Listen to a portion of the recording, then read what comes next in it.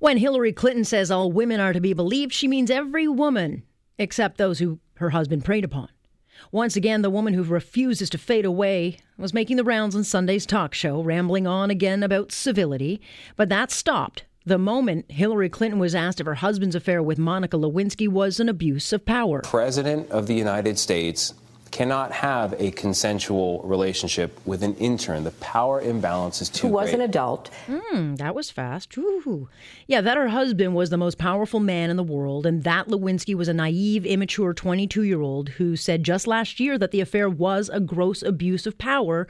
Clearly that doesn't register with the former First Lady. Never mind the lies and the impeachment. In Hillary's Me Too universe, Lewinsky was an adult who knew what she was getting into and got what she deserved. Clinton claims she's a feminist. Once the marches start and the pink hats come out, she's quick to tweet, quote, "Every survivor of sexual assault deserves to be heard, believed, and supported." But her feminism's selective, because she clearly does not mean Lewinsky, nor the string of women who have accused her husband of groping, even raping them while he was the president. Trust me, those women have yet to get any hashtags or protests. And that the Clintons are still enjoying mainstream media support and raking in millions means Me Too does not extend to every woman. In 1999, Juanita Broaddrick accused President Clinton of raping her in a hotel room in 1978. She broke her silence during Paula Jones' sexual harassment case against Clinton in 1994. Kathleen Wiley, a former White House aide, accused the president of sexually assaulting her in the White House in his first term in 1993. And more recently, in 2016, Leslie Milwee, a former news reporter, detailed 3 different occasions she alleges Clinton sexually assaulted her as a young reporter in 1980. All of these women are credible, and yet all of these women have been mocked, ridiculed, and attacked, their allegations dismissed as troublemakers, including by Hillary Clinton herself.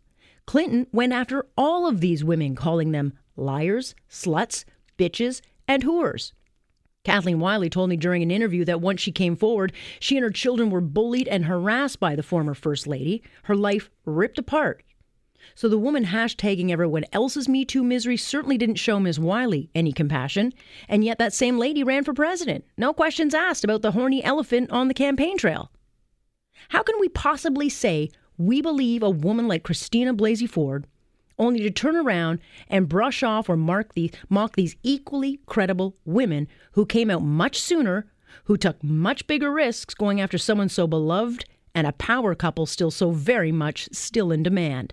And why now, in 2018, aren't we demanding some honesty from the Clintons? Because if they're going to insist on being in the public and part of a movement, then shouldn't we be calling out Miss Clinton on the BS everyone knows they can smell, but have up until now ignored it? Because the inconvenient truth is, Hillary Clinton can't possibly support any woman of the Me Too movement as long as she's married to Bill Clinton. And until progressives stop slobbering over this obvious hypocrisy, please spare us the empty hashtags. And that is my point on point for this Monday, October 15th. I'm Alex Pearson. Great to have you with us. We've got your employment hour coming right up. 9 o'clock, don't miss it. Leslie Milwee is coming on the show. So she came out in 2016 with these allegations against Bill Clinton. They date back to the 80s when she was in Arkansas as a reporter.